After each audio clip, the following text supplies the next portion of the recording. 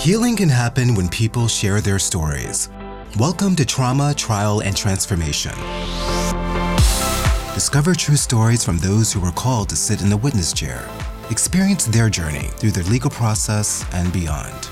This podcast brings to light the trauma and stress caused by testifying under oath and offers resources by talking with witnesses, key litigators, and mental wellness professionals to assist with different approaches one can utilize to prepare to take the stand and how to heal after the encounter. And now, here's your host, Juliet Huck. Greetings, everyone. Welcome to Trauma, Trial, Transformation. Beautiful, sunny, kind of into summer, going into autumn day in Los Angeles. You know, I've been thinking a lot since I've met my guest today, and I'm not sure how many of us really stop to think about the trauma of first responders go through on a daily basis. From police officers, firefighters, medical staff, crime scene investigators, so on and so on. People that literally are right there at the moment of something traumatic happening. And I became connected with my guest today on the Mental Health Radio News Network, which I'm so honored to be part of, as I think I've talked about before. His passion is helping first responders get emotional help. He holds a Bachelor of Science from San Diego State in Criminal Justice Administration and is a certified alcohol and drug counselor. He has spent 19 years serving the public as a police officer and 10 years as an undercover narcotics detective. I'm so thrilled to be talking to him today. He knows what life and death look like and the toll it can take on a person's life. And he personally has experienced addiction and untreated mental health for many, many years until he had a turnaround, which we're also going to talk about today. After losing it all and going through recovery, today he specializes in counseling first responders and the development of peer support and recovery planning. With his goal of reaching out to first responders, he also started a podcast in 2018 named Positive Connections Radio. This podcast is designed to help break the stigma of mental health issues among first responders and to connect those that are suffering in silence with confidential help. He joined First Responders Wellness in Newport Beach, California in 2020 and is currently the client manager there. Additionally, he speaks and he's a peer support for a lot of first responders. I want to welcome Mike Koch. Mike, what an amazing, amazing background. I mean, I know you and I met briefly, but welcome today. And so I'm grateful you're here. Thank you, Juliet. I'm very excited to be here. Yeah. Thank you for inviting me. Yeah. We're going to start a little bit on the trauma side today. Obviously, you know, first responders choose a life placing themselves in the middle of traumatic events that comes along with the job, right? I mean, I can't imagine some of the things you've experienced or other first responders, but do you think, or did you have any clue of to the emotional toll that was going to come along with the job? So talking about the emotional toll, what happened when I getting into being a police officer, I didn't think about it too much. I knew there was going to be a lot of it. And at that point in my early 20s, a lot of us, we feel like we can, get through pretty much anything. So I figured I could deal with anything I came across. I was pretty resilient at that time and very charged up and had a very big passion to be a police officer. So I didn't really think about the after effects of any kind of trauma. And do you find that with first responders in general? The ones I've worked with first responders for years now. I specifically just work with first responders here in Newport at First Responder Wellness. And yeah, a lot of us go into it because if you look at the first responder realm, to get hired as a firefighter, a police officer, dispatcher, you're pretty much at the top of the top. There's hundreds of people that apply for the job, and you're one out of 3 or 4 that actually get it out of 100. So yeah, you go through the testing, you go through the psychological testing and the training, and just to get your foot in the door, you have to pass the physical agility test. There's a lot of testing involved in it. So they just take the ones that are able to, in their best opinion, do that job. And so I felt strong enough, like all of us do when we first become into first responder. Is there any emotional testing? Emotional testing as in what? Yeah, like as in psychological testing that they can handle the job psychologically? Yeah, for what they do, the training they do to be a police officer, you do have to go through a psych eval, and you have to do I did the MMPI, I believe. I was hired first as a reserve police officer, so the MMPI, I believe it's 1,100 questions, and then I did it again when I was hired full-time. And so they do psychological testing for sure. Yeah. So, we're going to talk about the courtroom in a minute, because I also want to talk about, if it takes a double toll on someone's life when they have to come back and relive it, but we'll get to there. So how do you get to a point where you help those deal with issues of like anger, resentment, regret? How do you as a counselor handle those types of issues? Well, anger, resentment, and regret, that's pretty much the human problem that we have in whatever field that we're working in. And with the job of being a police officer, I mean, you might get that. You might get angry at the system. You might get angry at the courts. You might get angry at how things were handled. And the resentment part of it, for me personally, it might have been resentful, maybe towards the way people were treated in the field or on the outside. You sort of see a black and white when you get out there. It is a business, but you do see things in a black and white realm where, we're working 24/7. 3:00 in the morning, there's only usually cops out there or crooks. At least that's what you're thinking at the time. And so everybody else that are working their 9-to-5 jobs are usually at home sleeping or getting ready to go to their jobs in the morning. So for me, handling it with people, I'm not a therapist. I'm a clinician. So we do deal a lot with trauma. So we all face a lot of trauma, and it's there day in, day out. And my trauma might be different from another person's trauma. However, I don't discount their trauma as anything less or anything more. It's what they're experiencing.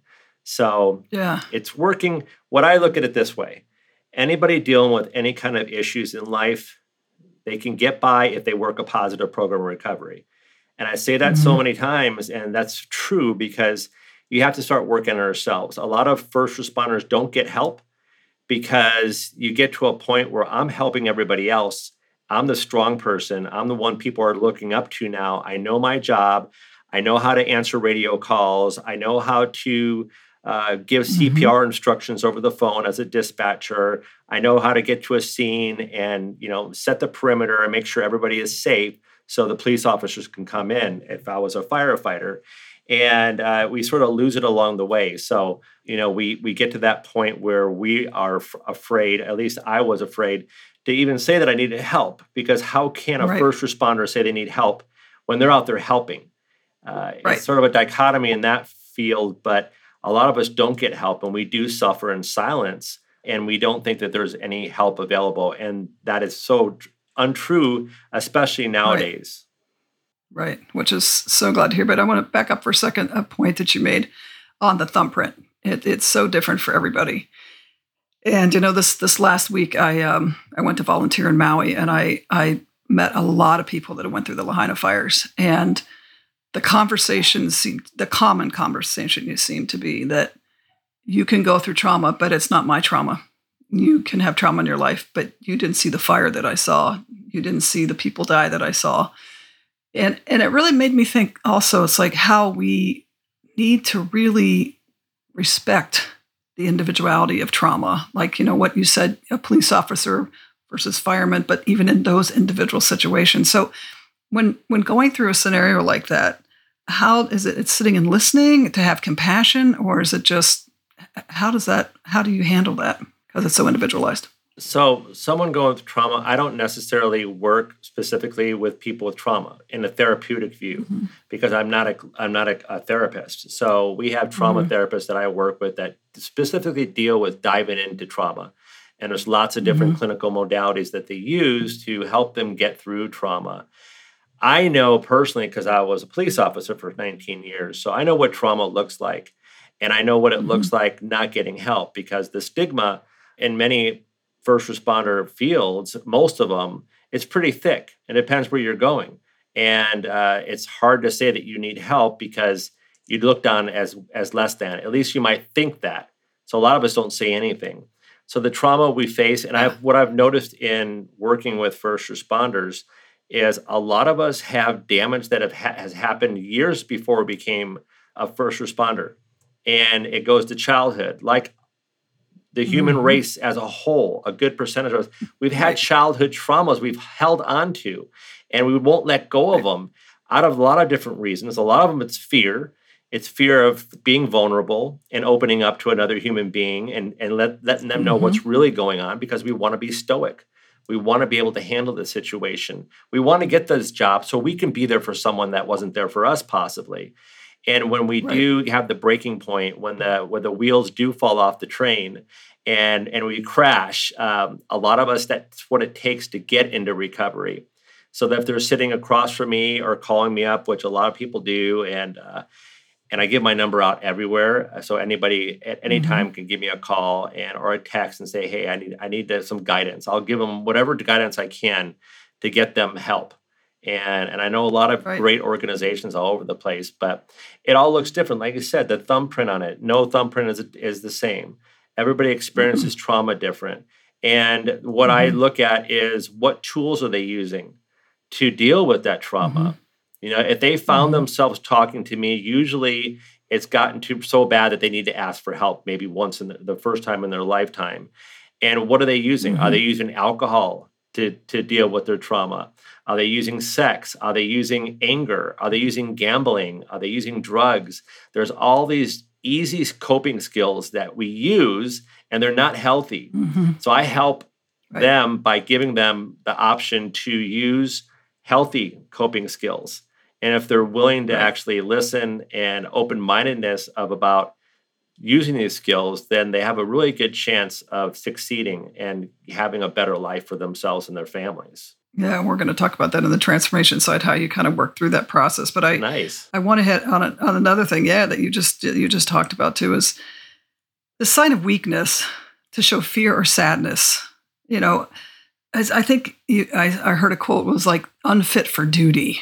You know, I feel the courtroom kind of has that same stigma. If you're sensitive or show emotion or weak, I've seen judges annihilate, especially young lawyers that may get upset about something. Or why do you think that we're so hard on people in the either law arena, the courtroom, or whatever, that emotion is such a bad thing? Like, why would you be so unfit for duty because of emotion? Because of the commercial, never let them see you sweat. Remember that? But never let them see you sweat. So I don't know where that's from, but it just popped in my head when you said that. We don't want to be vulnerable, because let me use my statements. I'm afraid someone else is going to take the position over me. So if I'm being vulnerable, they're going to know secrets that I really don't want the whole world to know. And to have that trust in another person to tell them those things, I have to be safe, because I don't want to throw them back in my face. And I want to be able to go to court and, yes, make sure I know my job. But, you know, judges are the best BS detectors, right? They can detect weakness for sure. And jurors. And jurors, 100%. If you're not legit, if you're not truthful, they will read you like a book, because they're a lot nervous than you are. And you're up there on stand, and it depends how many times you've gone before. But also, you know, being a victim or being, you know, a witness to a crime that has happened to you has got to be really tough, because you're in a new environment. And of course, you know, you're seeing these things, but as long as you're on track, and I know you've done this kind of work for years, working with victims of crimes, but what you need is you have to be truthful. I think that's the biggest thing. And secure in yourself. So if my program is lacking, and let's say I'm not doing what I tell other people they should be doing, it comes out. It really does come out. Right. So, you know, you're not as genuine as you really want other people to think that you are. Well, for quoting, the truth will set you free, right? I mean, that's one of the things I talk about in the meditations that I'm starting to put out, is like, you get to speak your truth. Yeah. Have the confidence and the love for yourself in your truth, and not to be shamed by your truth, even though it might not be comfortable for everybody else, which is not always the easiest. But, you know, I also saw a term of yours that says pain is fear leaving the body. What did you mean by that? Pain is fear leaving the body? Yes, yes, that's a common term that we use. The military used it. I learned it in the academy, the police academies that I went through. And pain is when you actually endure and you sit through, or you walk through the fire.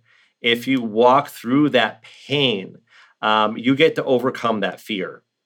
And all that sweat, all that pain that you were having, it leaves as long as you push through it. and sit through it. Sometimes for short periods of time, sometimes it takes a little bit longer to get through those things. But all you have to do is step over that line of fear. And it could be, going to a job promotion as a child, not a child, but, 16, 17, your very first time, that fear that you have, like, I'm going to sit across, I'm wearing a suit for the first time in my life, or you're dressed up and you want to be the best you can. And if you can relax enough and not try to BS the person that's interviewing you, you get through that. And once you step through that line of fear, you're on the other side, it's not as bad anymore. And you get to walk through the next fear and you keep on going. Because life is full of fear. Life is full of struggles. Right. And if we avoid them with drinking and other things, maladaptive coping skills that we learn along the way to get rid of these things and avoidance, it becomes life. Becomes hard to live your life. It really does. Yeah. Yeah, I've always believed in a mentor of mine was always like, you got to feel it to heal it. The only way to heal it is to feel it, and you got to walk through it. And aren't we afraid to? A lot of times as humans, we're afraid to actually feel. We feel pain and we want to get away from it. And society tells us, well, you can. Hard. Here's a pill to take. Oh, yeah, take this. Go see this doctor. Get this whatever it is, But if you do the things for yourself and you start working on your own program of recovery, you learn to work on yourself first. And I know 100% with my recovery is, and I was taught this by my counselor over 11 years ago, and she basically said, Mike, start with honesty and trust in your heart, and things will start working out. And that concept alone has got me to where I'm at right now talking to you. Is if I trust myself and I honor myself with honesty, things seem to flow a lot better, because number one is that I don't care any longer what you think about me and what you say about me. And either do to me behind my back, as long as you don't physically try to hurt me, because I know who I am now. And like you said earlier, that's the truth that it set me free. Yeah, it's self-love. It comes down to self-love, and it's a tough thing to do when you've got all these things bombarding you. But let me walk a little bit into the trial section of this. So, do first responders that they testify very often? Well, if you're a police officer, yes, 100%. We do a lot. What about firefighters or crime investigation? Firefighters, dispatch, it all depends. And it all depends on the crime. It all depends on the defendant, whether or not they're looking at life in prison or possibly the death penalty. Of course, they're going to pull in anybody they can as a witness. And it would be the dispatcher. It would be the firefighter, EMT, EMS, police officer, of course, anybody that's involved in that situation. Right. So, and you've testified, I assume, many times? Many, many times, yes. Many, many times. So, can you remember the first time you testified? Were you nervous, or were you just being a police officer and just going in with stoic, mindset? No, not at all. I never thought that I was anything more than just a human doing a job that I knew I can deal with, and I felt like very confident. And I was very confident and competent in being a police officer. But I remember one of my first ones, I can't say if it was my first or not, but it was a DUI trial. So the person that I arrested for driving under the influence of alcohol. And I got up on stand, and I was super new. I was probably within the first year or so. And I remember getting up on the stand in my uniform, all, ready to go. I was honest with the case. I did everything I was supposed to do. And the defense counsel was a retired police officer of like maybe 15 or 20 years. And he went to the other side being a defense lawyer. And he was very, very, very good. He was even overpowering to look at, because he was this staunch 6'5" individual. He looked very confident. And there was rumors about him, like if you're facing him, he's going to grill you. And he really did. He tried to pick apart everything on my report, tried to get me stuck, and you know how they do that. That's what they're trained to do. They're really good at what they do. That's their job. And I was and I got through it. I sat through the fire. I didn't like it. I was sweating, but I was honest about it. And I remember it happened maybe twice with 2 or 3 different lawyers. But after that, I didn't get called to testify very much anymore as a witness or as the officer that was arresting officer, because my reports by that time, by year 2, they were online. I didn't have any mistakes in them. I didn't have any misspellings. Everything was in chronological order. So they knew a report coming from Mike Koch, or my nickname when I was a police officer was Cookie. They knew that I didn't go to trial because they knew that my reports was going to be on the spot.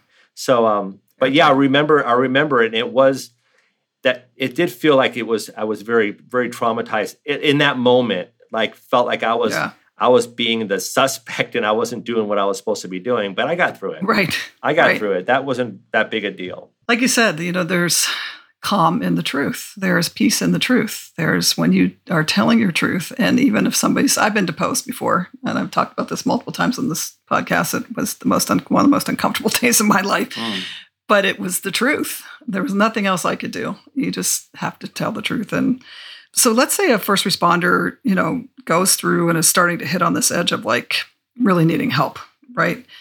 But going into trial starts triggering things for them. Have you ever seen that happen where, I've seen it just with witnesses in a sense, but have you also seen it through first responders where watching, or seeing a murder? Obviously seeing things most of us can never even imagine or want to imagine. Yeah. But to testify through it and have to relive it again, have you ever seen that bother first responders? Not personally. I haven't worked. I've worked with a lot of first responders that have been through trials. And the thing is, so we get to the scene and we're trained. We're trained to get to the scene. If it's a dead body, if it's a suicide, if it's a shooting, whatever it is, we deal with it. We deal with body parts. We deal with death and destruction. We deal with horrific scenes where the first or second or third or fourth or fifth time, it affects you in that moment. When you look at, I don't know how many people that are outside the realm of being a police officer or firefighter or a first responder gets the chance to ever see a dead stranger in front of them at any given moment. Right. We see it all the time. And the inhumanity that people give onto another and their children and their family and their loved ones, or supposedly loved ones, it is. But then you have to relive it. And what I think is a little bit of a cushion to it, at least me personally, when I went to a scene and I was the officer that was going to do the report, you're assigned, you're going to be the point person. So you're going to take the reports and you have the evidence people come in and all that.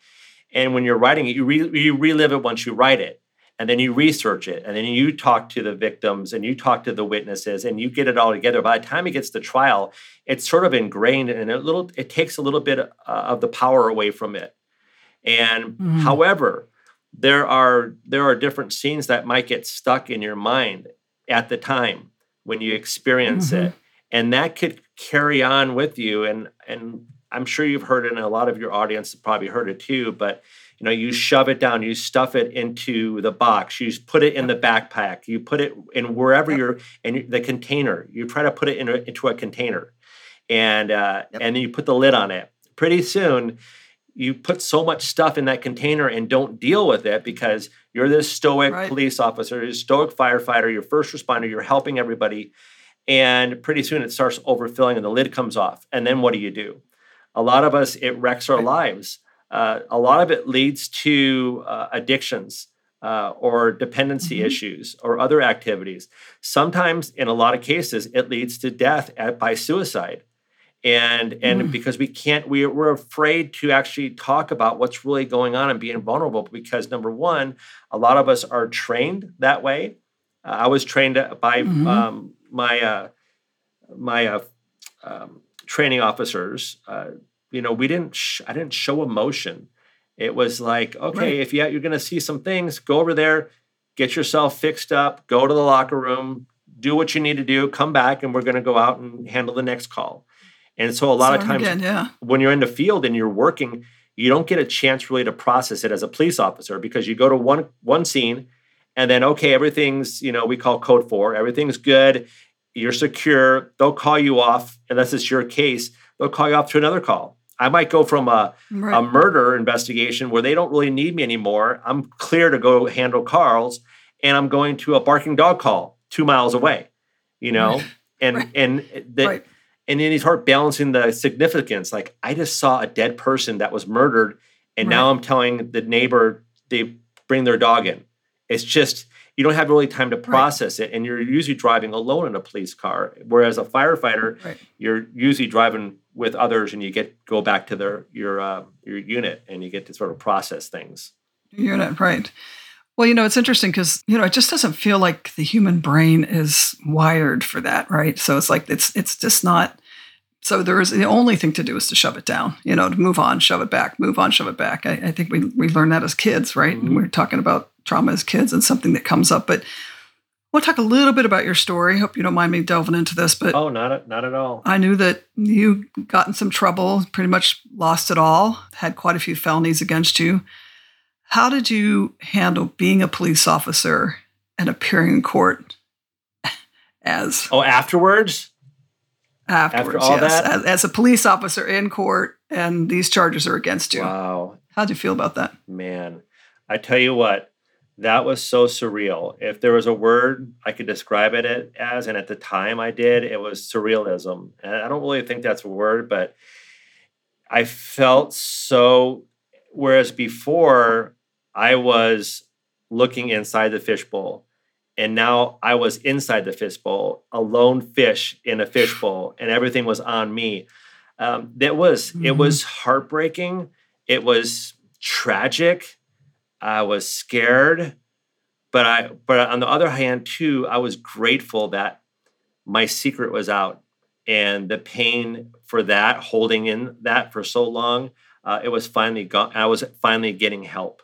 But walking through the courtroom, when I pulled up, the same courtrooms, the same courthouse that I went to hundreds of times, Right. not only to bring, suspects into the Sally Port to get booked into their jail, but I was also now going into the front gates, going into the metal detectors, where before all I had to do was flash my badge when I was working undercover, and I had my gun on me and everything else, and they knew who I was, to now taking off my belt, taking off my shoes, getting, frisks on the way in, and then seeing some of the deputies that I remember, and they're giving me like a nod, and the shame was so heavy.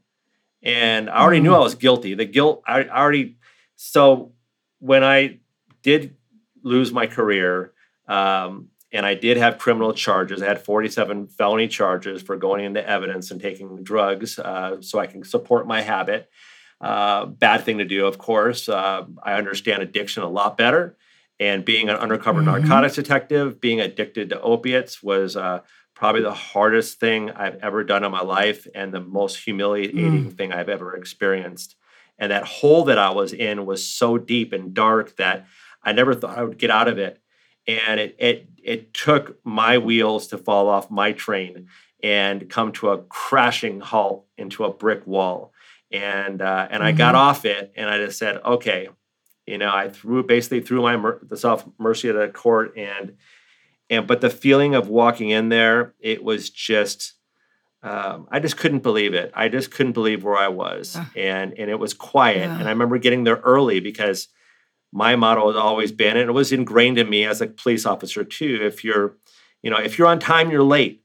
So I would always get there early. I don't like being late. I am late sometimes. Especially court. Yeah, but I'm late sometimes. But man, to court, I will have 2 or 3 alarms. And the same thing happened too, when I had to go in there and go to the prelim and sit in the hallways while the news reporters are out there meeting and talking about my case, not even knowing who the defendant was me. And I'm thinking, you? Am I this guy? I'm the guy now. And walking in there and having, the news right there in your face. And it was just me and my lawyer, basically, and I think some reporter.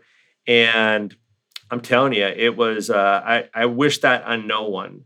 And that's true. When I did get through that, and I knew I would get through that, I was going through, at the time I was married, and my wife basically said, okay, well, I want a divorce. And we're okay. Going through divorce in the first 3 months, 47 felony counts. I knew that going in, when I got halfway through my rehab that I went through. It was a 28-day rehab, exactly 28 days.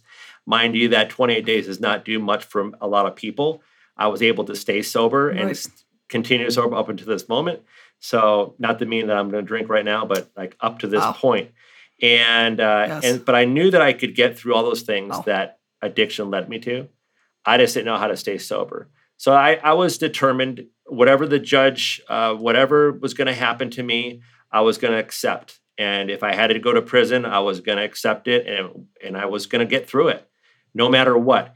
And the big thing about the no matter what is that early on in the academy, a lot of times you'll see a picture of a pelican with a frog in its mouth, and it's trying to swallow the frog. And the pelican's trying so hard to swallow this frog, but the frog's head and body is in the pelican, but his feet are out and his hands are out, and the hands are grasping the pelican's neck, trying to strangle it. And it has a model, and it was made back in the 60s. I can't tell. I don't know who actually first drew that picture. But it says, no matter what. No matter what, even when you go out in the field, you're going home safe that night. You're going to win the battle. You're going to win the fight. Not all of us do, but the mindset is, no matter what happens, I'm going home. No matter what happens in my life, I'm going to get through this mess. Yeah, it was scary, but I was stepping through that line of fear, and I did. And I knew I would, and I knew I would stay sober, and I would help other first responders. And I would never want anybody else to experience what I did. Just because I got through it, I got through it. But I want to be able to be there for someone before they get to the point that I got to. What a incredible gift in a unique way to have learned that no matter what concept, to get through what you've gone through because of how deep your trauma obviously was to go so far down to be able to come to where you are today. I'm just so impressed. Impressed doesn't even matter. It's such a beautiful story. Thank you. I look at it this way with the no matter what too. It's just, if you don't hold reservations, I could say, I'm not going to drink the rest of my life. However, you know what? If, I get into a car wreck and my daughter dies, then I'm definitely going to drink over that. Why? That's a reservation. No matter what means, no matter what happens in life, and I went through everything when I first learned this back in 2012, and I don't remember where I first learned it from, but I'm not the one that discovered it. But being part of the no matter what clubs, it means go through all the things that could happen to bring you back to being a problem gambler, drinking alcohol again, or to escaping, doing drugs. What would happen that would bring you back to it? Well, if my wife leaves me, I'll probably drink over it. And I tell them this, I guarantee you, if you still have that thought, you will drink long before that happens, even if she doesn't leave you, because you're already thinking in the future too far. You don't even know it's going to happen or not. But if you put that in your mind that if this happens, I will drink, then you will probably drink a lot sooner than that. And that thing probably will never happen. Wow. Yeah. Wow. That's amazing. I love that. No matter what, I'm gonna remember that for sure. So how do you help transform like shame and stigma when somebody has to go back on the job? Like, do a lot of first responders come through the program and go back on the job? Oh, of course. Yeah. A lot do. Then how do they handle the stigma that they went through the program or keep the strength going back on the job? It should be. They look at it as an honor that they're able to go through a program with just first responders, maybe have a break for the first time in their life, a vacation for themselves, like most of us never do. And I know you're into, mindfulness activities and breath works, of course. And so a lot of us don't get to experience those kind of things. But we might be able to go and take a vacation to Hawaii or take a vacation with the family at Christmas time. But when is the last time, if there was ever a time, that you took a vacation for yourself? That you just work on yourself, be selfish, be intelligently selfish with what you're doing for yourself and take care of yourself. So I look at it more as an honor when I get to work with a first responder walks through our doors, the courage it takes to first ask for help. Unless, of course, a lot of them come in, maybe they have had a DUI, something in the departments, and the department goes, okay, bing, bing, bing, you're it now. You have to get help. There's no like ifs, ands, about it. You have to get help. But they have the courage to walk through the door. And when I tell them that even though, they don't know what they're going to experience here, they're going to be in a good, safe environment. And whether they like it or not, they're part of our family. So I can be the brother that they hate or the brother they love, but it's too bad. They're part of the family now. And it's a comfort knowing that we get each other. And not saying that clinicians, we have competent clinicians working here, of course, and I know a lot of them throughout the country, and a lot of them have never been a first responder. But as long as you have someone that gets you, that's not going to be like shocked and traumatized themselves, that's what you're looking for. And to be a qualified trauma therapist that works specifically with first responders, there's more coming out there, but it's a tough field. It really is a tough field. And isn't that kind of what we all want in life? We want somebody who gets us, wife, partner, kids. We want to be gotten. We want to be understood. And so I do have to ask you the question that I ask most of my guests. Is healing a choice? To heal? To heal from anything? To heal. Is healing a choice? 100%. 100%. I feel 100% that everybody wants to heal, everybody wants to feel good, everybody wants to get to the other side and get through what they're going through. A lot of us are unwilling to do the work, and the work is hard, and the work isn't physical necessarily. It might be, but it means diving deep, getting that stuff out, putting it on the table, and working a little piece at a time, and putting the stuff back, and then working on the next time. And closing it up. So it's hard. We do hard things. We get through hard things in our lives. And actually, our brain is neuroplastic. So that's where the change happens in our brain. When we start progressing and noticing, wow, I talked about this to this clinician. I've never told my wife this stuff. That's where the healing starts. Your brain starts to change, like, I could do this. And I think it is a choice, and it is, and you do start that healing process, and you'll notice along the way, as long as you keep up with it and you don't give up, no matter what, right? You keep on going. Right. You don't get to an end. So when I talk about starting a personal recovery program, it's not a 9-week program where you freaking lose 15 pounds, you gain 10 pounds of muscle, and you look great, and you can go out and conquer the world and not do anything ever again. It's nothing like that. Even if you are a bodybuilder, even if you are a gymnast or a swimmer or a tennis player, whatever you do in life, you have to continue doing it. Once you stop it, it's going to be harder to pick it back up again, and you won't ever be as good unless you keep on practicing. So it's a practice. It's like therapy, and it's why they call it a practice.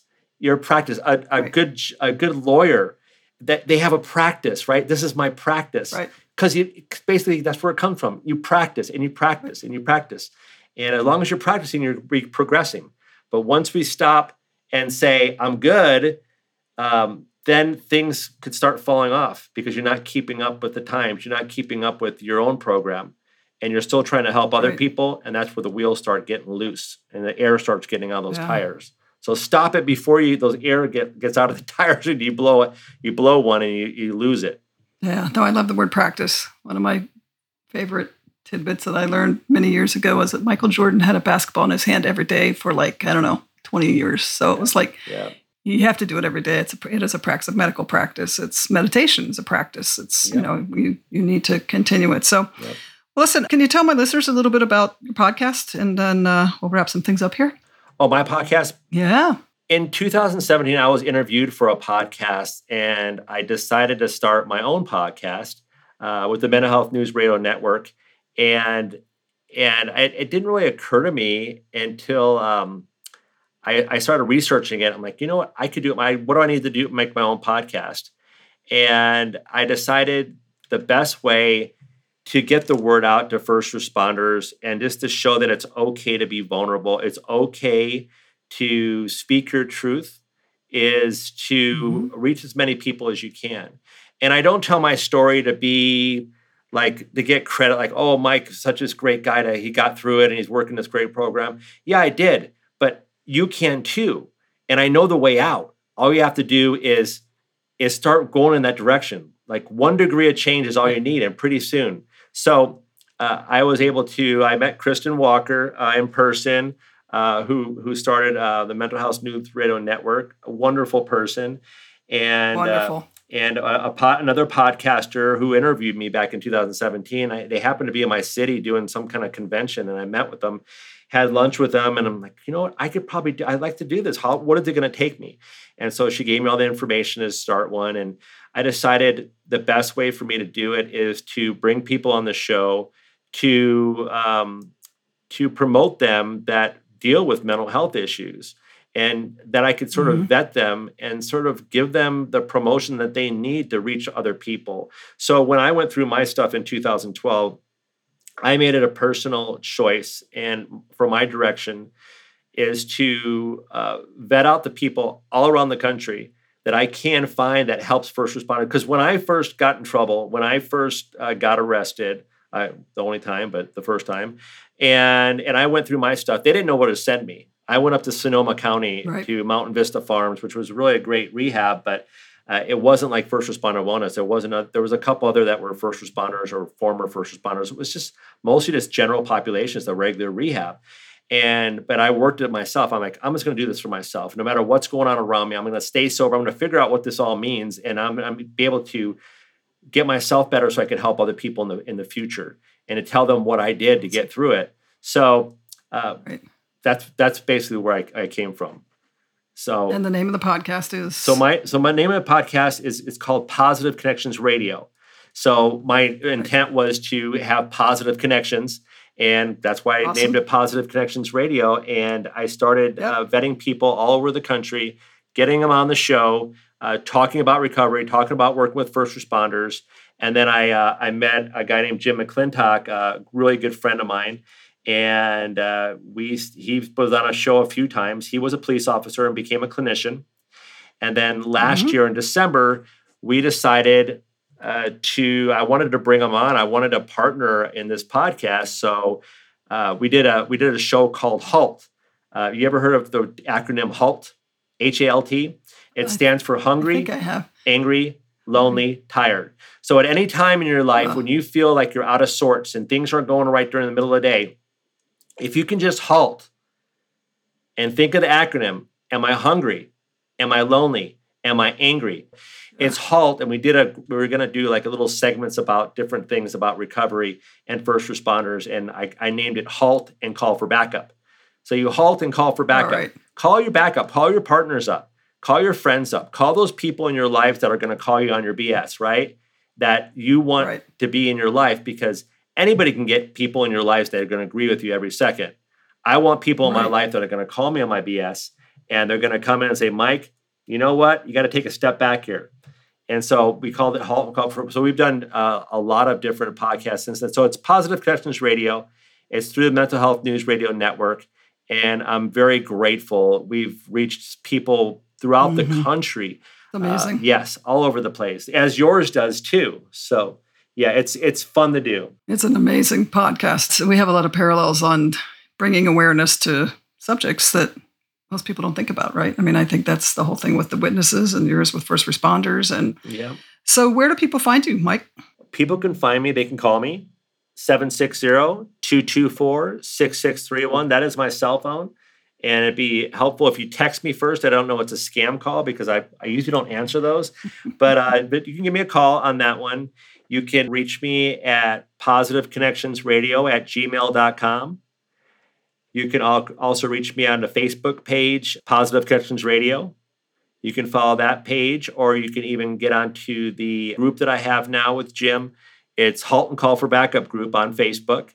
And I think it's a private group, but just answer a few questions and get on the group. It's really good stuff. But yeah, you can get a hold of me also through First Responder Wellness in Newport Beach. It's firstresponderwellness.com. And it's a great group. And if you want to look it up, if you're a first responder and you need help, or you think someone else might need help, give us a call. We'll walk you through it. And it's a really great place. It's a really great healing environment. And I'm very honored that I get to do this now, to be a counselor, to be work with the client care department here. Yes. Yeah.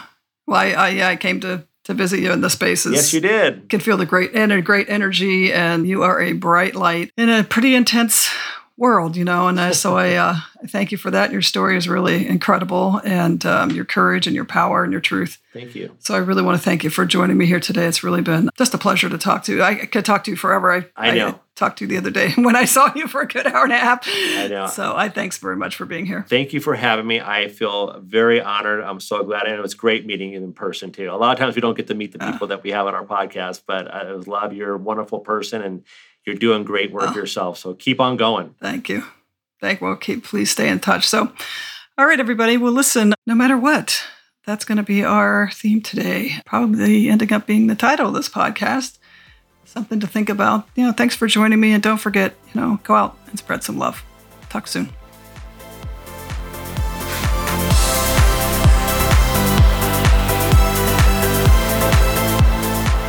Thanks for listening to Trauma, Trial, and Transformation.